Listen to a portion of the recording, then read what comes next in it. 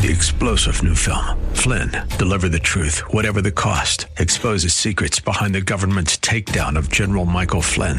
Flynn knew what the intel world had been up to. He ordered the first audit of the use of contractors. This set off alarm bells. He told the truth. He was the most dangerous person for Donald Trump to hire. They had to get rid of Flynn. Flynn, deliver the truth, whatever the cost. Available now. Watch it today. Go to salemnow.com. salemnow.com. Are you looking for truth from God's Word that you can understand and apply to your life? You'll find it today on Make It Clear with Dr. Stan Ponz, Bible teacher and president of Florida Bible College in beautiful Orlando. Listen now as Stan makes it clear.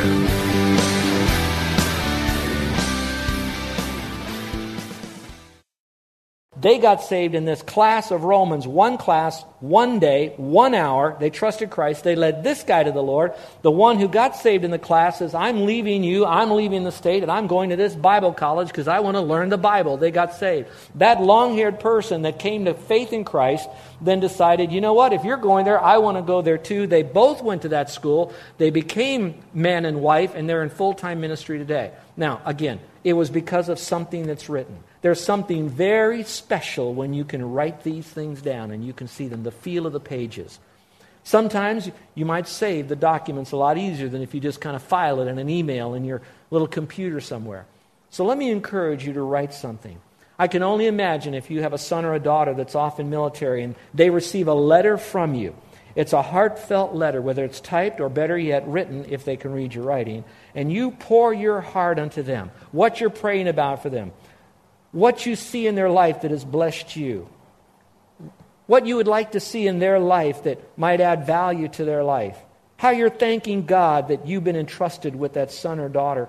And they can have that letter. They can treasure it. They could fold it up. They could read it again and again and again and again. They could save it for their kids someday.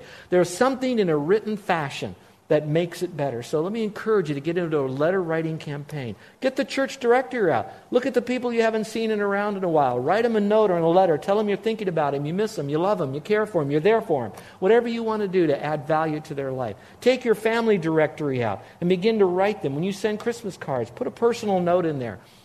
Do something special that'll encourage them. That's the second way. The third thing that he did is he went to go visit them.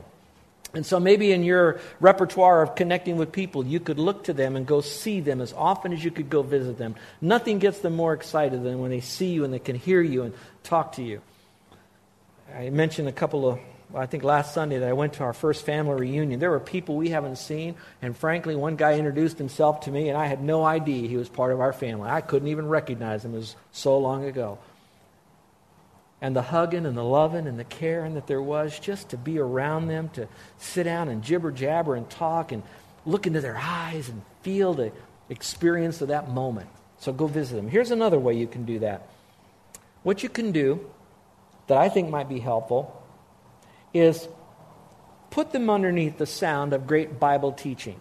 Now in Scripture, here's what Paul did. It said he ordained elders, spiritual leaders, over the people that he started a church with. So he started them together, but then he put people for accountability over them so that those people would be underneath accountability. So for you, what you might be doing is looking for a Bible-teaching church that teaches Scripture, teaches the gospel clearly, faith alone and Christ alone, exposits Scripture as a healthy church, and make sure that they're going to that church rather than just being involved in something that might not be quite as strong. And remember, it's because of accountability. He put spiritual people over them for accountability. The fifth thing that he did to follow them up is that he called other people to come around them. So maybe for you, you might send that person, your family member or friend, you might give them a book, you might give them a DVD, you might give them a CD. You might have other friends that live in the area and you contact them to go visit your family member. Maybe they'll do things together so there could be that bond of fellowship that goes on. So whatever it is, the Apostle Paul was all about relationships. Last week I was mentioning to you what's the frequency and what brings more people to the church. And I mentioned the radio ministry brings people. And then when Dennis and I are out speaking, people hear us and they want to hear about the church and they come. I left one out because I want this week to really be something for us to understand. It's not going to be the mechanisms of just speaking where you kind of speak once and you shake a hand, or on the radio you never see those people till they drive on your parking lot. It's going to be the relationships that we have with one another, the people we work with, the people that live next door to us, our family members that go through a crisis or have a need. And building those relationships is what's going to help them to grow in Christ. And that's why Paul, that we'll learn next week, wanted to go be with them so that he could have that kind of a relationship. So that might help you a little bit. So let me answer the next question. That is, maybe why did Paul write this letter? Now, you could read a lot of commentaries, and they'll give you a lot of reasons why Paul wrote this. Some of them could be any more from that people would come to faith alone in Christ. I think that's accurate. Oh, he wanted people to glorify the Lord. I think that's accurate. But if I could be a little bit more specific, I'd like to submit 3 reasons why Paul wrote this. And maybe that would be a good question for you. Why would you want to write or connect to someone else? What would be your motive? Do you have a pure motive to add value? Well, here's one. There was a personal reason he wanted to meet with them. If you will, follow along in chapter 1 and look in verse 11. And if you have your pens ready, I want you to see this passion that Paul had of why he wrote this letter. Verse 11 says, "For I long to see you, so that I might impart some spiritual gift to you, that you may be strengthened or established." I like that. I long to be with you so much that I could give you a particular spiritual gift. Now let me qualify that. He does not have any ability, nor do you and I, to give the gift of teaching to someone, or to give the gift of helps to someone, or give the gift of administration, or the gift of mercy. So it's not that spiritual gift, because all spiritual gifts are given by God to others according to God's purpose. The spiritual gift I might give is something that God has given to me. Maybe it's something that I've learned, some truth. Maybe it's some special action that I have. Now I'm going to take myself and I'm going to add value to that other person. So what he's saying is, I long to be with you. I've never been there before, don't know many of your faces, but I long to be with you so that I could give you some spiritual gift. I want to do something to add value to your life. And it also talks later on how that being together, though, we will encourage one another. Now, park on that for just a moment. When you write, do you write for the purpose of adding value to the other person? That would be like imparting some spiritual gift, something that you want to give to them. It costs you something, but doesn't cost them anything. You want to give that to them. When you go be with someone, why are you with them? Are you with them for some measure to add some spiritual benefit to their life? And when you do, you'll find that you'll be encouraging one another. That's what he did here. Let's go a little bit further. Maybe the spiritual gift could be found in verse 14 and 15. When he says this in verse 14, "I'm under obligation both to the Greeks and the barbarians, both to the wise and the foolish. So for my part, I am eager," that's that longing to, "preach the gospel to you who are at Rome." So again, this personal reason was, I want to add spiritual value to you. I want to present the gospel to you to make sure that you know Christ as Savior. I want to make sure that people are gospel-centered. So all of it was a spiritual idea that I want to be with you. So I hope that when you want to meet with others, it might be for a spiritual purpose to add value to their life, either probe them with the gospel, or to find out if they're a Christian, or to pray with them, or to carry their burden for them, or share a spiritual truth, something you can give to them to add value. Here's the second reason. It would be more instructional. Leave chapter 1, and let's go to the end here, to chapter 15 again. It was instructional. He said, okay, I long to be with you. I'm eager to preach the gospel, but I also am passionate about leaving a truth with you. So look in chapter 15, and now verse 15. It says this, "But I have written," meaning this letter, "very boldly." I like it. It doesn't say, "I have written to you on some points." He doesn't say, "I've written boldly to you on some points." He says, "I've written very boldly to you on some points so as to remind you again because of the grace that was given me from God." Now, what does that mean? He says, God has given me truth. God has graced me with this truth. God has graced me with an understanding of who God is and how to live our life for Christ. God's given this to me. And now I want to speak boldly to remind you. Now, let's pause and talk about that. Some Sundays you're going to be here, you're going to scratch your head and you're going to say, "Oh, Pastor, I know that already. I heard that already. Didn't you say that a month ago? I thought you already said that." I'm only doing what Paul did here and Peter did in other places. From time to time, we have to speak reminders to remind one another. And here it says he spoke boldly on some of these points, which meant that he was very eager, very passionate, not just to be with them, but to make sure that that truth gets in them when he is with them, because he so much wanted them to have a relationship with God.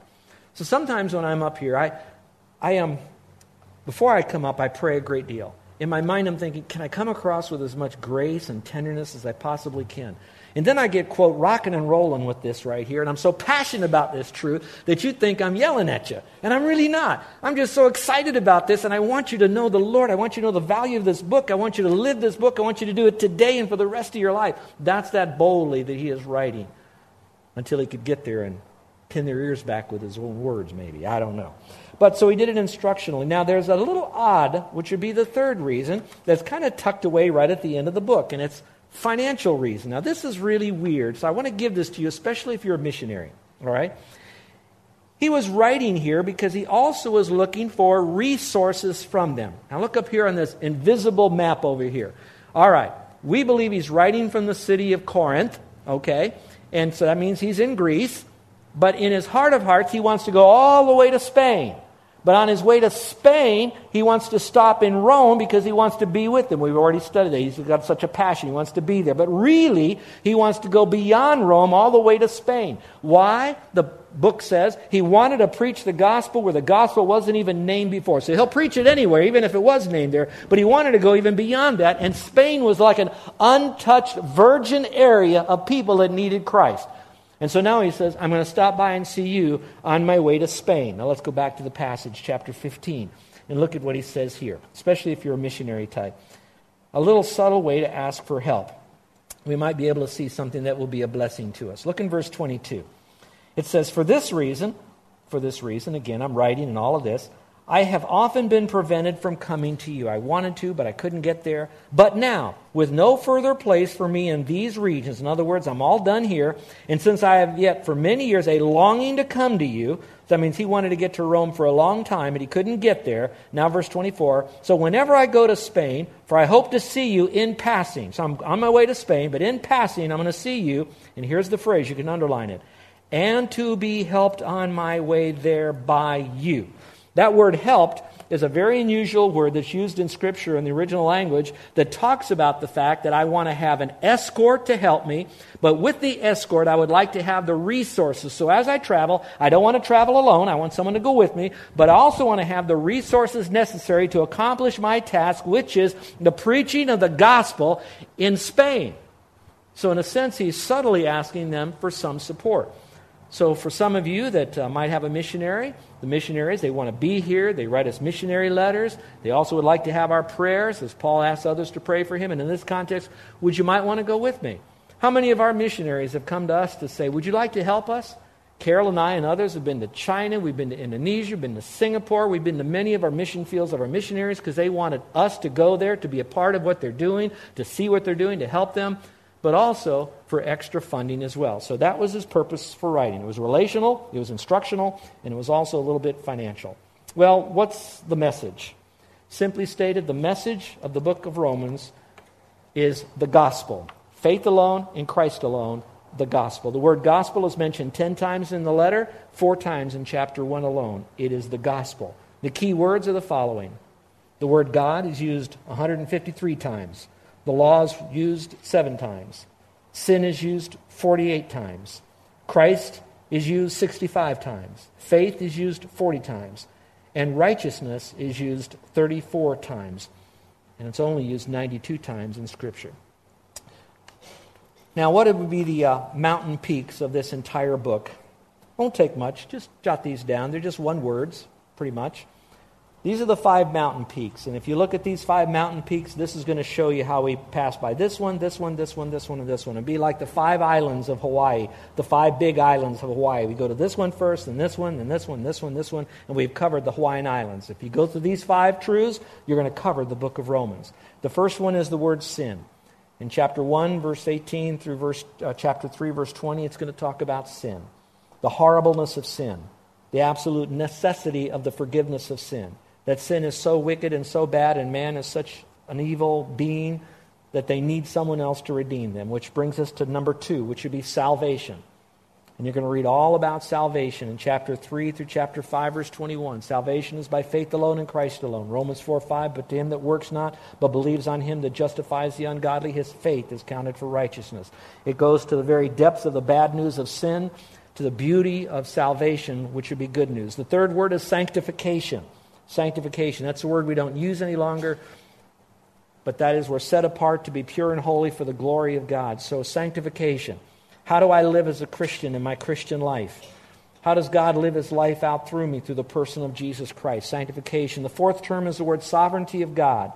Sovereignty of God. And specifically in this context, it's the sovereignty of God and how God worked with Israel and how God is working with Gentiles and Israel coming together to form the church and how the church and Israel can come together. But then you step a little bit further away. It's about the sovereignty of God and the workings of humanity from beginning to end of man. That God is large and in charge. The sovereignty of God. And in parentheses, you want to put next to that security. That's a separate word, but it's with sovereignty, meaning that He's so sovereign that once you trust Christ, you can never lose your salvation because part of His sovereignty is to keep you secure. You can't ever get away from God. And the last word is the word service.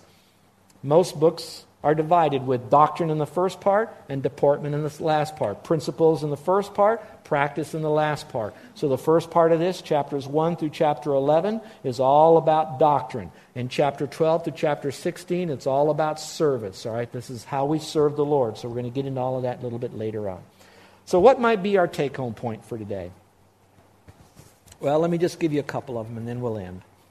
As I went through this study just to get ready for this, I looked at the Apostle Paul and how much he hated Christianity, how much he hated those that followed Christianity, and how that God had to supernaturally step into Paul's life with Christ, giving this blinding light and speaking to Paul, where Paul then was brought into blindness, came to faith in Christ, and then gave his life to the Lord and became an apostle. I look at that and I say, listen to this for all of you.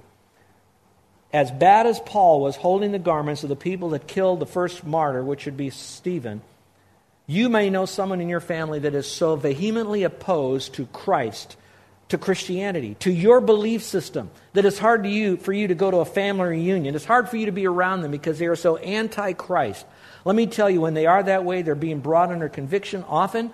And don't ever put it past the Lord that those are the same kind of people that once they come to know Christ as a Savior, they are just as much on fire, but this time for the Lord as they were against the Lord later on. I'm praying for such nationally known people today that are on television and sports stars and those that want to mock God and mock Christ. For those people are the ones that, yes, if they die without Christ, they'll go to a Christless hell. But at the same time, if they come to know Christ as Savior, can you imagine what they do for the Lord? And there's a litany of people who lived their life away from God, not wanting God, came to Christ, and now are living totally for the Lord. My second thought is this. I already spoke to it, so I'll just say it for a moment. The value, the power of a letter and how it can change a life. The power of relationships with others, speaking on terms of value to them rather than just surfacey stuff all the time. And then the last is simply this. As I look at the Apostle Paul, I take away from him three things. Number one, I look at him, it says that he was surrendered to the Lord. Totally surrendered as I look at his life. I want to be surrendered to the Lord. I look at him and I say, he did not have any more of the Holy Spirit than I have.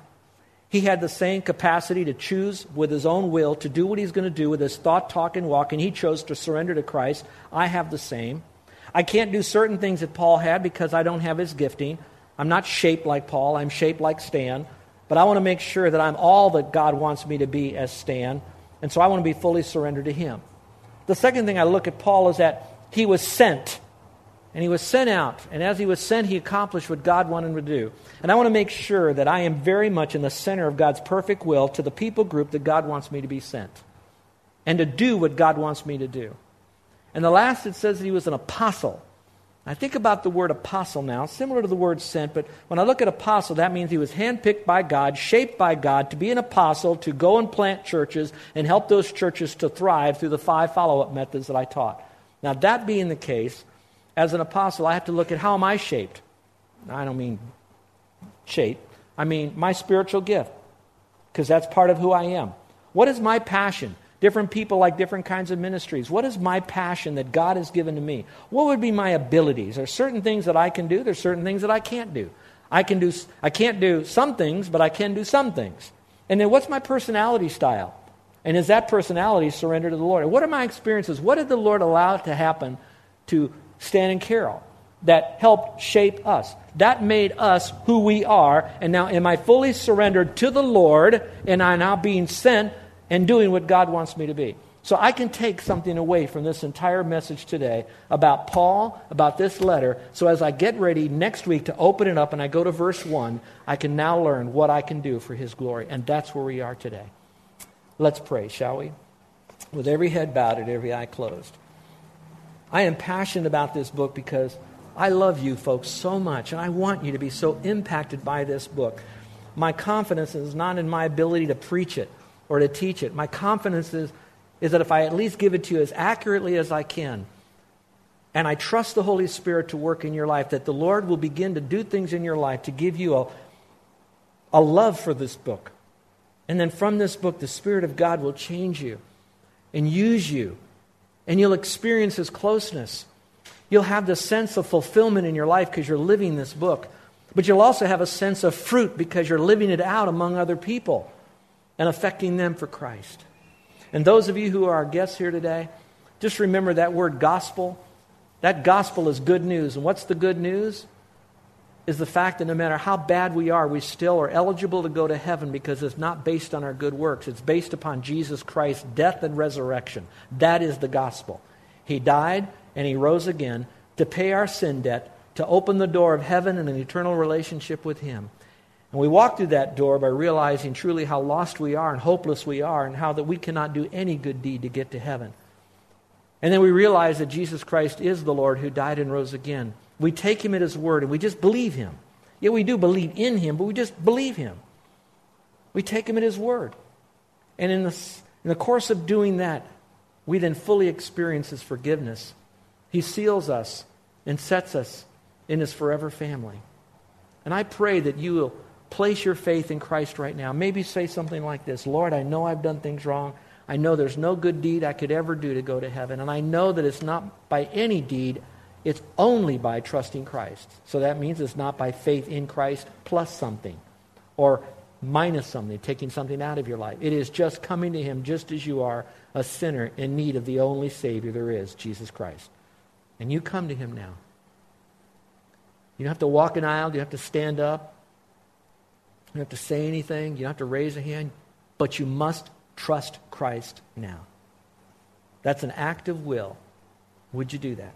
This whole book is designed for people just like you, just like us.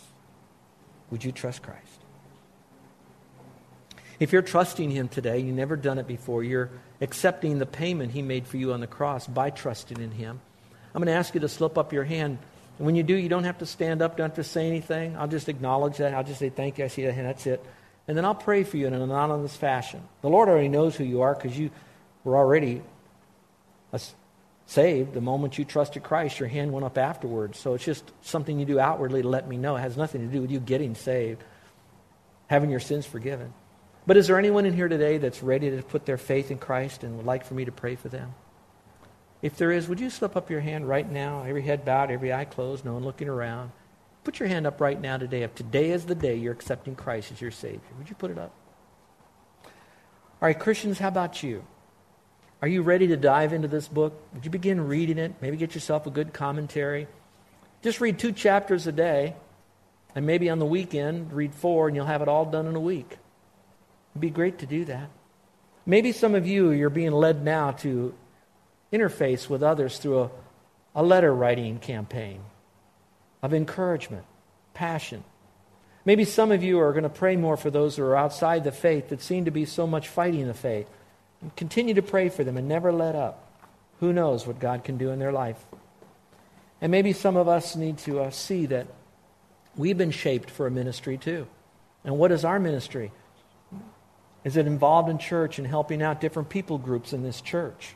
Is it out in the community that needs some of us to get out of the 4 walls during the week sometime and build a relationship with those people? Maybe a Bible study in our home, or maybe to take them out sometime and just begin to probe them with the gospel. Maybe it's to get involved with some of the folks on the island that have special needs. But whatever we're doing, we realize we're shaped for this. It's not just live our life and we go to church on Sunday as it's like one little compartment in a vitamin packet. It's our whole life. It's centered around Christ. And are we living for Him? So just let the Holy Spirit and you work that out, and I'm confident that you will soon discover God's perfect plan for your life. Our gracious Heavenly Father, I thank you for your dear, dear book that you've written to us, your love letter to us. I thank you that you preserved it, that it's sufficient. We don't need any more than your book. The Father, you've given it with your power. So if it was written, authored by the Holy Spirit, and the Holy Spirit's within us, then we have the capability of understanding it, but also living it. So help us with that, Father. Help us, Father, to discover why we're here and what we're to do for you. Help us to be involved in communicating with others, maybe by praying for them, writing them, visiting them, putting them in touch with others, making sure they're involved in a good Bible teaching church. But Father, use us for thy glory. For it is in your name we pray. Amen. You're listening to Make It Clear with the teaching of Dr. Stan Ponz, founder of Make It Clear Ministries and president of Florida Bible College in beautiful Orlando, Florida. Make It Clear is dedicated to taking the Word of God with clarity into every person's world. It is the support of listeners like you who make the ministry of Make It Clear possible. You can provide your tax-deductible gift to Make It Clear online by going to makeitclear.org. Or you can mail your gift to Make It Clear, P.O. Box 607901, Orlando, Florida, 32860. Thank you for helping us make it clear. If you would like to have Dr. Ponz speak at your church or event, please send us an email at tellmemore@makeitclear.org. Thank you, and remember to make it clear.